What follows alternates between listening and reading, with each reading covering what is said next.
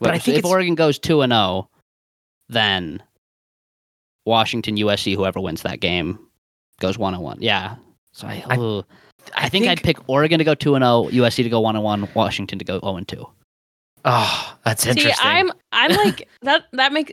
And then I think about that, and I'm like, well, I like Washington. I like Washington a lot, actually. I was really impressed by what their offense was able to do.